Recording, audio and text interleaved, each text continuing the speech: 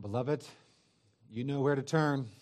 Romans chapter 6. Please turn to Romans chapter 6 and verse 23, and please stand for the reading of God's holy word as we continue in this marvelous epistle to the Romans written by the Apostle Paul, not only for the church at Rome, but for the church throughout the ages. Romans chapter 6 and verse 23. Please hear the word of God. For the wages of sin is death, but the free gift of God is eternal life in Christ Jesus our Lord. Amen. Let us pray.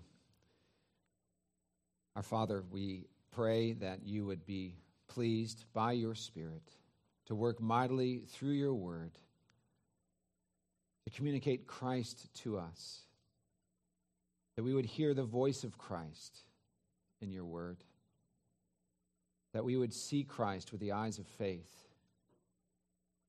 that we would be united to Christ, that you would be pleased, O Lord, to work in us that which is pleasing in your sight, for your everlasting glory. In Jesus' name, amen. You may be seated. While living in Edinburgh, Scotland in the early 2000s, Marla and I enjoyed exploring antiquarian bookshops. From time to time, we would find something special, a literary treasure from centuries past. On one occasion, I came across a 1775 edition of Thomas Boston Sermons. At the time, I was actually writing an essay on Thomas Boston for the University of Edinburgh and New College, the Divinity School there. The volume is entitled The Christian Life Delineated. The Christian Life Delineated. It's a treasure of 18th century Scottish Reformed piety, full of timeless biblical truth. And one of those sermons called God in Christ, the Hearer of Prayer, God in Christ, the Hearer of Prayer, Boston writes the following, quote, "Prayer is made particularly for the pardon of sin. The daily cry at the throne is, 'Forgive us our debts.' If then he is the hearer of prayer, he is a sin-pardoning God. We cannot pay our debt, but God can forgive it. We cannot pay our debt," Boston writes, "but God can forgive it and will forgive it to all that come to him in Christ for forgiveness."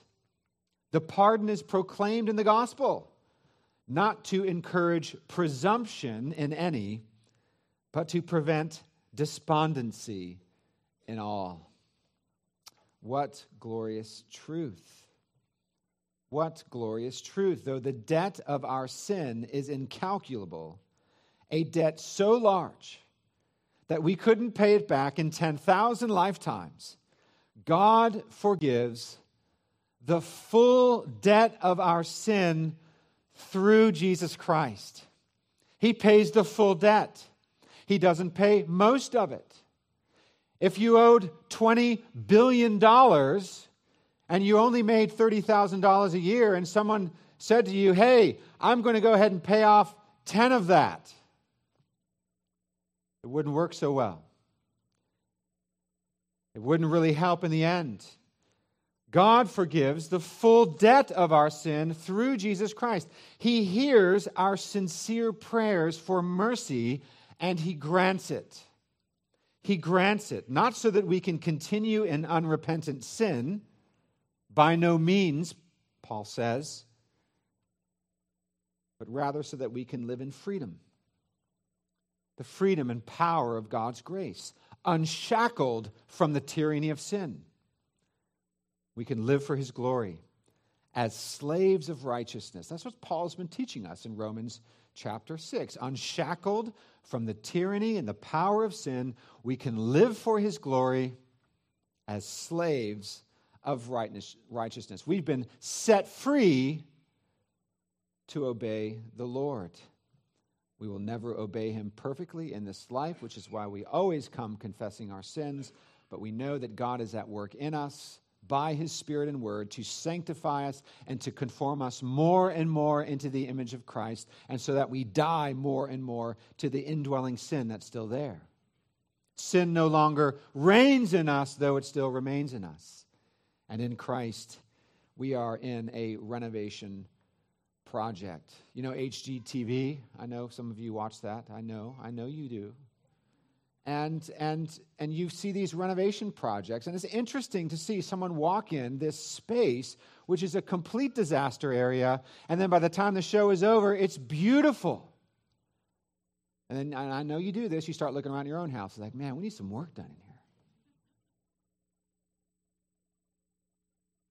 You see, we are all a renovation project. And when God saves us, he purchases us with the blood of Christ, he makes us his own, and he begins a renovation project called sanctification. Romans 6 is all about this. We are unshackled from the tyranny of sin and the condemnation of sin, so that we can live for God's glory as slaves of righteousness, as his redeemed children. This is the Apostle Paul's message in Romans chapter 6, isn't it? A magnificent chapter on the doctrine of union with Christ and the blessed fruit of that union, namely that of sanctification and everlasting life. Look with me at chapter 6, verse 22. The apostle writes there, quote, "Now that you have been set free from sin and have become what? Slaves of God, the fruit you get leads to sanctification, and the end, eternal life." Sanctification is the evidence that you are in union with Christ and that eternal life has begun. We taste eternal life now because we are united to the risen Christ. We taste of that blessed, unobstructed fellowship now, as though through a mirror dimly, but we see it, and we taste it, and we experience it. Not in part, in part, not in full, and one day in full. Praise God. We have been emancipated from sin's mastery and are now under the reign of a loving shepherd king, Jesus Christ, the Son of God, the Savior of sinners like us. Well, as we come to my seventh and final sermon on this marvelous chapter, we're going to give attention to verse 23, a familiar verse, which many of you would have learned in Sunday school as a child or in Vacation Bible School, or perhaps you've learned later in life. It's a familiar verse, which serves as a kind of conclusion or summary statement for all that has been said from Romans chapter 5 and verse 12 to Romans chapter 6 and verse 22. Romans 5:12 to 6:22, this is a kind of summary statement, or what one commentator calls the great antithesis. The great antithesis. For the wages of sin is death, but the free gift of God is eternal life in Christ Jesus our Lord. Once again, here we see no mention of a third way, only two. No third option, only two. That of death for sin and that of life in Jesus. That of death in Adam and that of life in Christ. Yes, as we've learned over the last several weeks, one is either a slave to sin or a slave to righteousness. One either still owes a great debt to God, needing to make payment for that debt, or by grace through faith, that debt, that great debt of sin has been paid for in full. The apostle punctuates this truth in verse 23, doesn't he? This morning, as we unpack this well-known verse, I want us to see with fresh eyes this morning the essential truth that this verse and this whole section sets forth about death and life.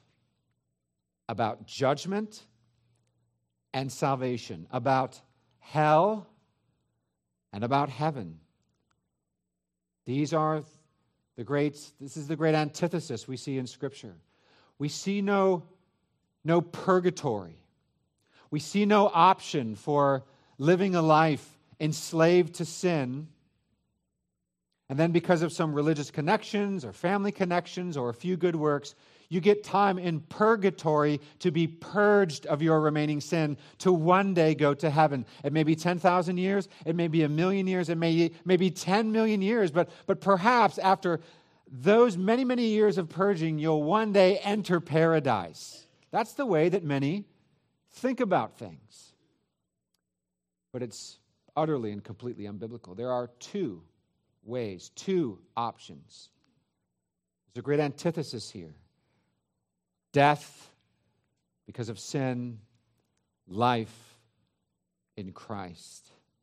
You'll see an outline in your bulletin if you'd like to follow along. The first point is this: the sure recompense of eternal ruin is sin. The sure recompense, the certain recompense of eternal ruin is sin. Again, verse 23, the first part, the wages of sin is death. This should be no surprise to those who have been with us in Romans from the beginning. It should be no surprise to those who know their Bibles. We've learned in chapter 1 and verse 18 and following, in Romans 1:18 and following, that the wrath of God is revealed against all ungodliness and unrighteousness of men, who by their unrighteousness suppress the truth. This is what's happening in our day. There are things that are clear, that are obvious, but man suppresses the truth in unrighteousness.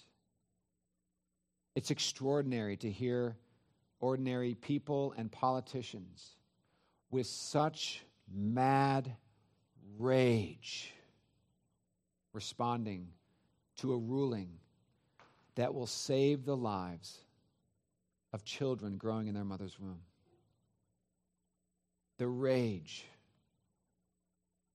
the illogical statements, the euphemisms that are used to describe such a horrendous act. You see, truth is suppressed in unrighteousness. It's what we see happening in the world all around us. And in chapter 2 and verse 6, we see that God will render to each one according to his works. To those who obey unrighteousness, there will be what? Wrath and fury. Wrath and fury. As much as famous evangelical ministers like Joel Osteen will seek to sanitize the Bible from the truth about God's holiness and justice, it still remains. You can ignore it. You can try to euphemize it away. You can try to come up with some kind of way to mythologize these doctrines, but they remain in our Bibles. They remain true, and they are an expression of God's holy character. We have learned in chapter 3, after a litany of sins common to man are set forth, Paul writes that, quote, the whole world is accountable to God. The whole world is accountable to God. And in chapter 5, we learn that sin came through Adam and death through sin, so that all are sinners and all deserve death. But what do we know, dear ones, about this death? What does it mean that the wages of sin is death? What death is he speaking of? We began thinking about this last week. It's not only physical death, but spiritual and eternal death. The death that's being spoken of here, the wages of sin is death, is not just physical death, spiritual death and eternal death, what Revelation 21:8 calls the second death. The second death. And that brings us to 3 subpoints under this first point. That eternal death in hell is sure. It's certain. Eternal death in hell is sure. Hell is not a human device or invention to scare people into subjection or into good behavior. It's neither an ancient myth from a bygone era nor an outdated doctrine from the Middle Ages. Hell, the second death, is real. It is certain for those who die in their sins, who die with the unspeakable, immeasurable debt of their sin. Our Lord Jesus spoke of hell more than he did of heaven in his earthly ministry. In Luke chapter 16, Jesus tells the story of the rich man and Lazarus. Luke 16, beginning in verse 19, there was a rich man who was clothed in purple and fine linen and who feasted sumptuously every day. You got the picture, right? This person is extremely wealthy. They are clothed in wealth. They enjoy their wealth with their feast every single day. And at his gate was laid a poor man named Lazarus, covered with sores, who desired to be fed with what fell from the rich man's table. Moreover, even the dogs came and licked his sores. The poor man died and was carried by the angels to Abraham's side. What is being implied here is that this poor man who had open sores, being licked by the dogs that passed by and looked for scraps from the rich man's table, was someone who lived with faith in God. See, what the world counts as so important and magnificent can be that which actually condemns a soul. Jesus goes on, the rich man also died and was buried. So the poor man died, the rich man died. Verse 23, and in Hades, being in torment, the rich man lifted up his eyes and saw Abraham far off and Lazarus at his side.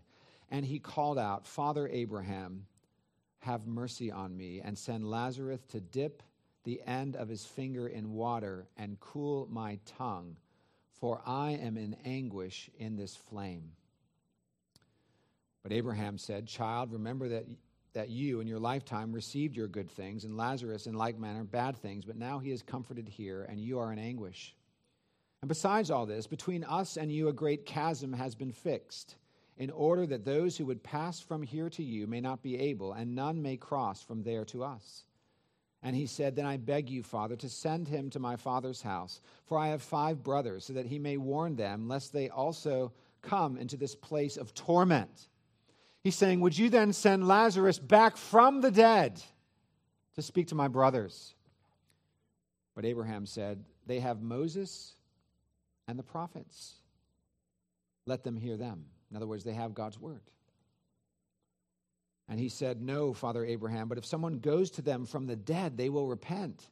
He said to them, If they do not hear Moses and the prophets, neither will they be convinced if someone should rise from the dead. Matthew 25, the last judgment. Jesus says this in verse 46, And these, the goats, will go away into eternal punishment, but the righteous into eternal life.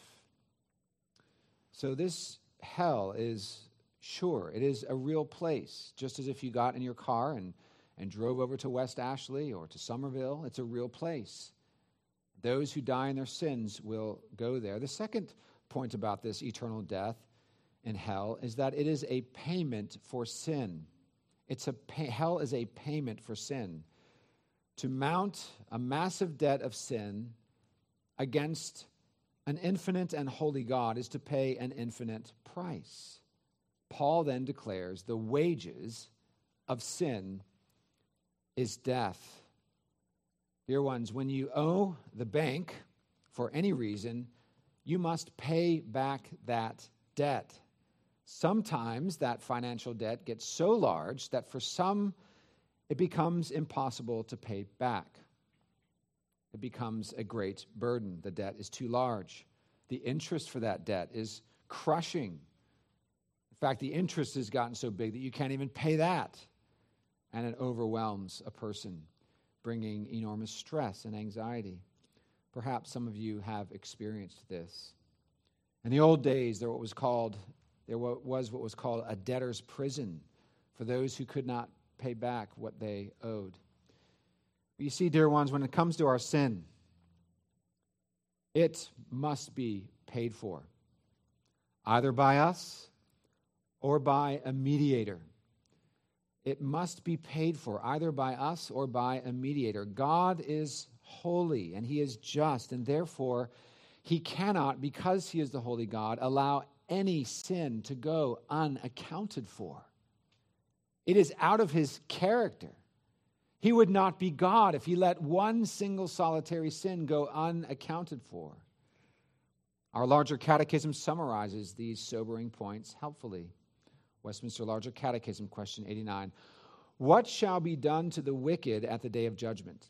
Answer, at the day of judgment, the wicked shall be set on Christ's right hand, and upon clear evidence and full conviction of their own consciences shall have the fearful but just sentence of condemnation pronounced against them, and thereupon shall be cast out from the favorable presence of God and the glorious fellowship with Christ, his saints, and all his holy angels into hell, to be punished with unspeakable torments, both of body and soul, with the devil and his angels forever.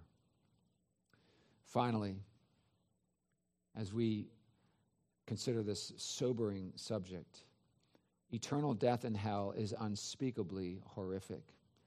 How could we speak about hell without talking about this? Of course, in our own day, people will say things like, man, work was hell today. I've had a hell of a time doing this or that. Well, the fact is, nothing in this life is even remotely close to the unspeakable horrors of everlasting hell. People make jokes about it. They'd rather go there than to heaven if the two were real. But no one will feel that way once there. The Bible describes hell in a way that should strike fear in all who hear it. I remember one of my teammates when I played soccer in Charlotte. One of my teammates gave his testimony, and I heard his testimony all the time because we always went to churches and high schools and soccer clubs, and we would share our testimonies with kids. And so I heard his testimony like a million times. You heard mine too. And he would share that when he was a young boy, he remembers hearing a preacher preaching on the doctrine of hell. And he would say that it scared the hell out of him. It scared the hell out of him. He was so afraid of going to this place, and he saw that there was a way out, that he deserved that place, but there was a way out through Christ Jesus. And so he looked to the Savior.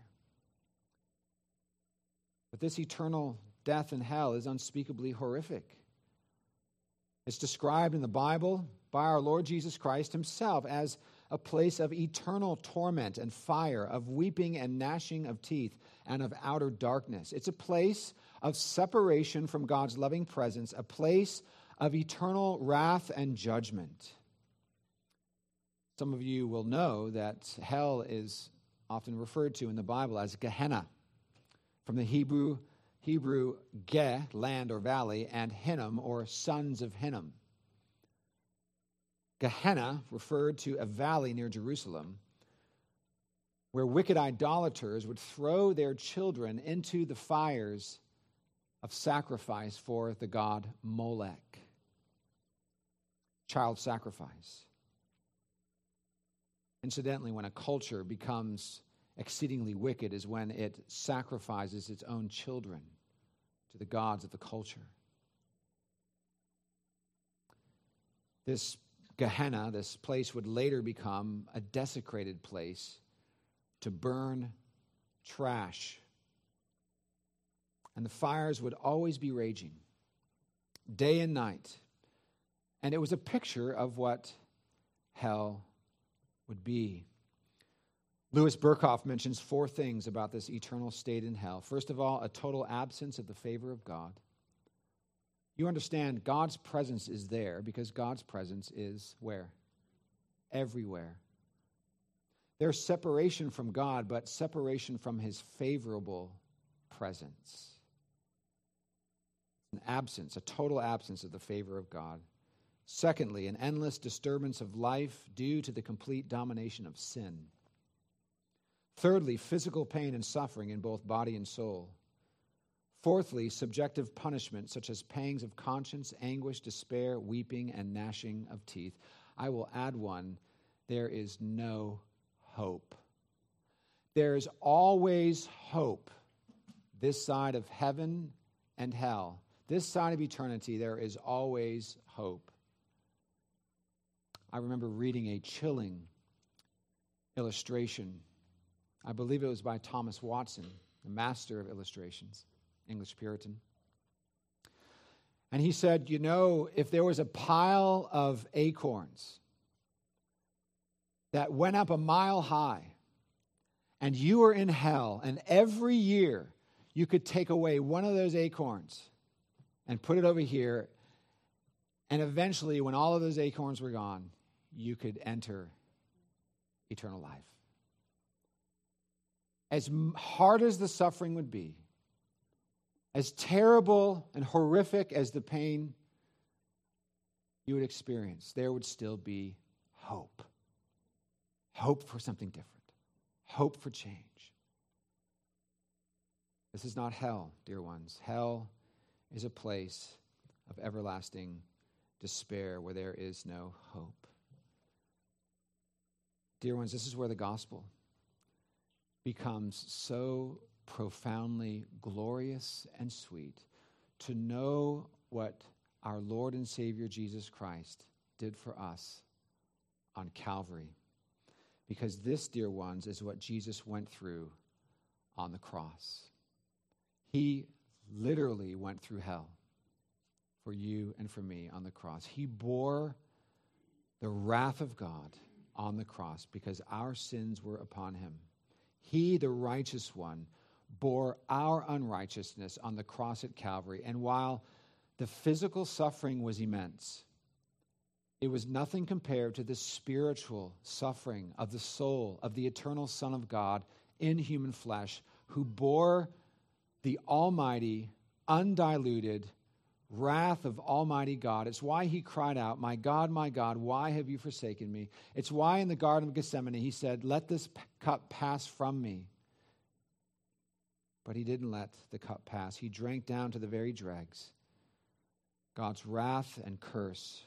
He bore your and my sin and shame, every single sin, every evil deed, everything that you and I, that we should have done and didn't do. Christ bore that on the cursed tree. So much emphasis is placed upon the physical suffering of Christ in some Christian traditions. But in the Reformed tradition, we have always placed the emphasis upon the spiritual suffering, the soul suffering of Christ, who bore the sins of hundreds of millions of people. A number that we don't know, but God knows. And he died for us. He drank down to the very last drop the infinite wrath and curse of God for our sins. He became sin for us. He became a curse for us. He bore God's wrath for us, becoming a propitiation on Calvary. He made that walk to the cross, to Golgotha, people spitting on him and cursing him and gnashing their teeth at him.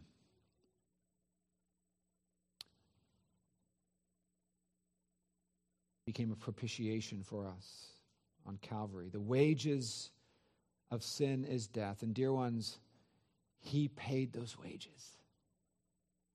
He paid that debt for you and for me. The wages of sin is death, but the free gift of God is eternal life in Christ Jesus our Lord. The free gift of eternal life in Christ. That is our second heading. A much happier heading. Eternal life in heaven is sure. God owes us nothing. We have earned nothing but judgment and debt. But the free gift of eternal life in Christ is ours by grace through faith. And this is our first point. Eternal life in heaven is sure. Heaven, like hell, is a real place too. It's not a myth. It's not a fairy tale. It's God's eternal dwelling place where his holy angels and redeemed children will live in the fullness of joy forever and ever and ever. And that joy that we experience in moment one will only increase, so that after 10,000 years, that joy will be that much greater, because we will experience God that much more, because we will grow to know him and to love him more and more and more for all of eternity.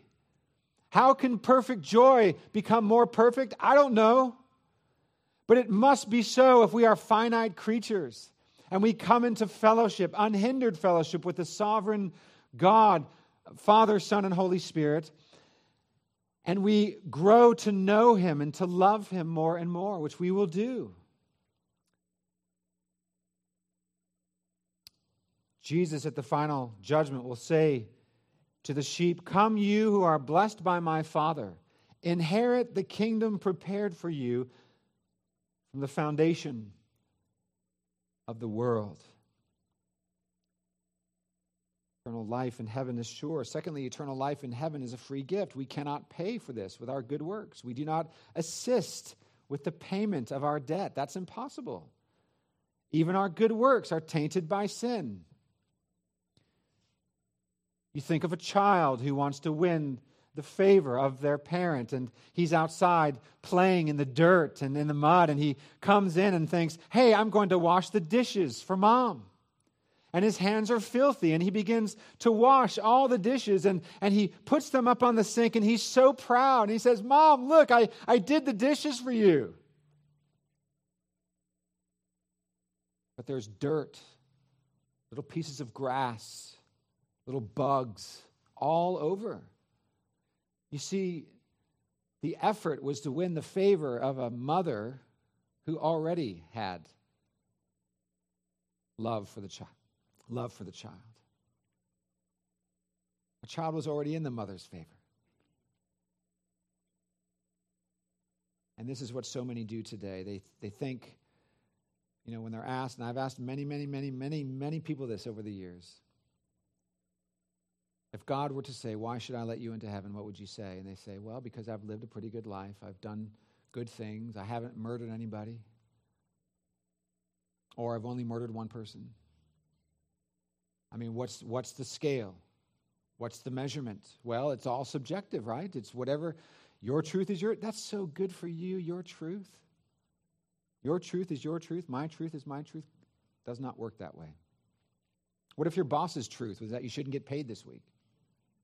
You wouldn't like that, would you? No, this whole your truth is your truth and my truth is my truth, it is absolute nonsense. And we see it clearly bear out when we apply it to certain situations that cost us. We cannot pay for salvation with good works. We cannot assist with the payment of our debt. That is impossible. Even our good works are tainted by sin. Christ, however, pays for it all. Notice what it says, that it's a free gift. Don't you love free gifts? I love free gifts, especially when they're nice. You mean I don't have to pay for this? Thank you. This is what God gives to us in His Son, the free gift of eternal life. For all of eternity, we will sing before our God that salvation was a free gift. Thank you, O God, for this free gift. I did nothing to deserve it. I have no reason to boast. And forgive me for ever boasting in the life in which I lived on this earth. Justification is by grace alone, through faith alone, in Christ alone, which means that salvation is a free gift, which means that eternal life is a free gift. You'll perhaps remember Paul's argument back in chapter 4 that Abraham was justified by faith. Look with me there at Romans 4 and verse 1. What then shall we say was gained by Abraham, our forefather, according to the flesh? For if Abraham was justified by works, he has something to boast about, but not before God. For what does the Scripture say? Abraham believed God, and it was counted to him as righteousness. Now to the one who works, his wages are not counted as a gift, but as his due. And to the one who does not work, but believes in him who justifies the ungodly, his faith is counted as righteousness. When you work and get a paycheck, you get that paycheck because you work. That's not how salvation goes. Salvation is a gift. And to the one who works but believes in him who justifies the ungodly, his faith is counted as righteousness, just as David also speaks of the blessing of the one to whom God counts righteousness apart from works. Verse 7, blessed are those whose lawless deeds are forgiven and whose sins are covered. Blessed is the man against whom the Lord will not count his sin. John Stott puts it this way. The only ground on which this gift is bestowed is the atoning death of Christ. And the only condition of receiving it is that we are in Christ Jesus our Lord, that is, personally united to him by faith. Salvation is a free gift. Eternal life is a free gift. Finally, eternal life in heaven is ineffably sublime.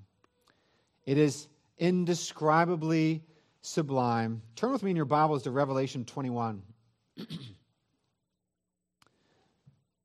Revelation 21 and verse 1. Then I saw, John writes, a new heaven and a new earth. For the first heaven and the first earth has passed away, and the sea was no more. And I saw the holy city, New Jerusalem, coming down out of heaven from God, prepared as a bride adorned for her husband. And I heard a loud voice from the throne saying, behold, the dwelling place of God is with man. He will dwell with them, and they will be his people, and God himself will be with them as their God. He will wipe away every tear from their eyes, and death shall be no more. Neither shall there be mourning, nor crying, nor pain anymore, for the former things have passed away. And he who was seated on the throne said, behold, I am making all things new. All the thorniness, all the challenges, all the suffering, all the pain, all the tears, God will make all things new. And then he says, write this down. These words are trustworthy and true. And he said to me, it is done. It is done. I am the Alpha and the Omega, the beginning and the end. To the thirsty I will give from the spring of water of life without payment.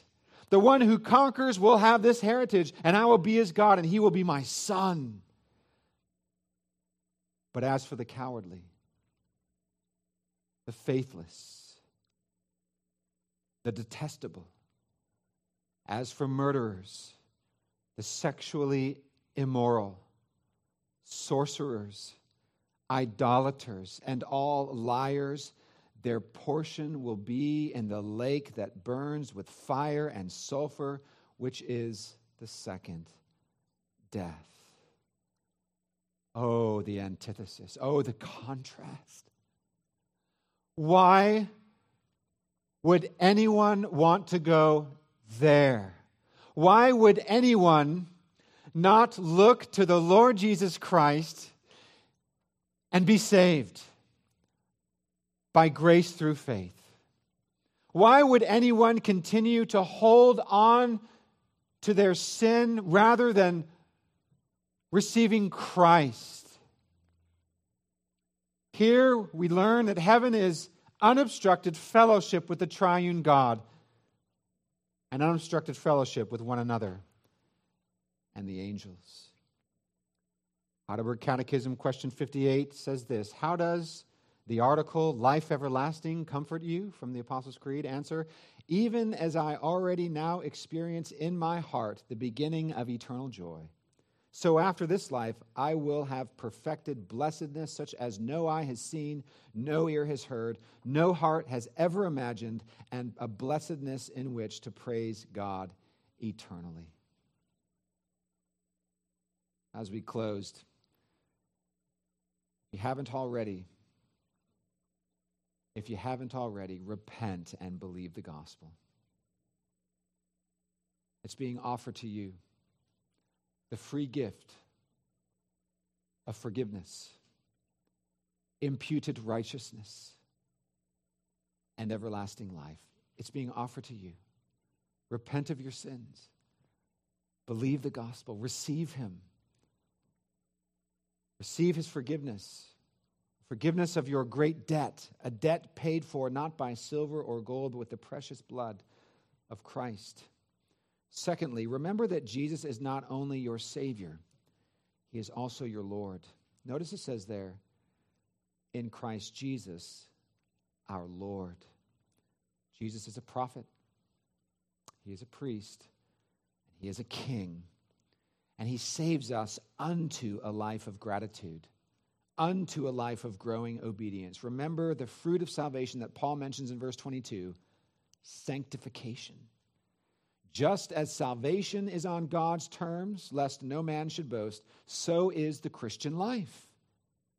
And so where in your life do you have ungodly patterns of speaking, of behaving, of thinking that have taken root? It's time today to repent of those sins. Where in your heart is unforgiveness? The Lord's Prayer instructs us to pray, forgive us our debt as we what? Forgive our debtors. Forgiveness to others is the fruit of being forgiven in Christ. Finally, keep your eyes heavenward.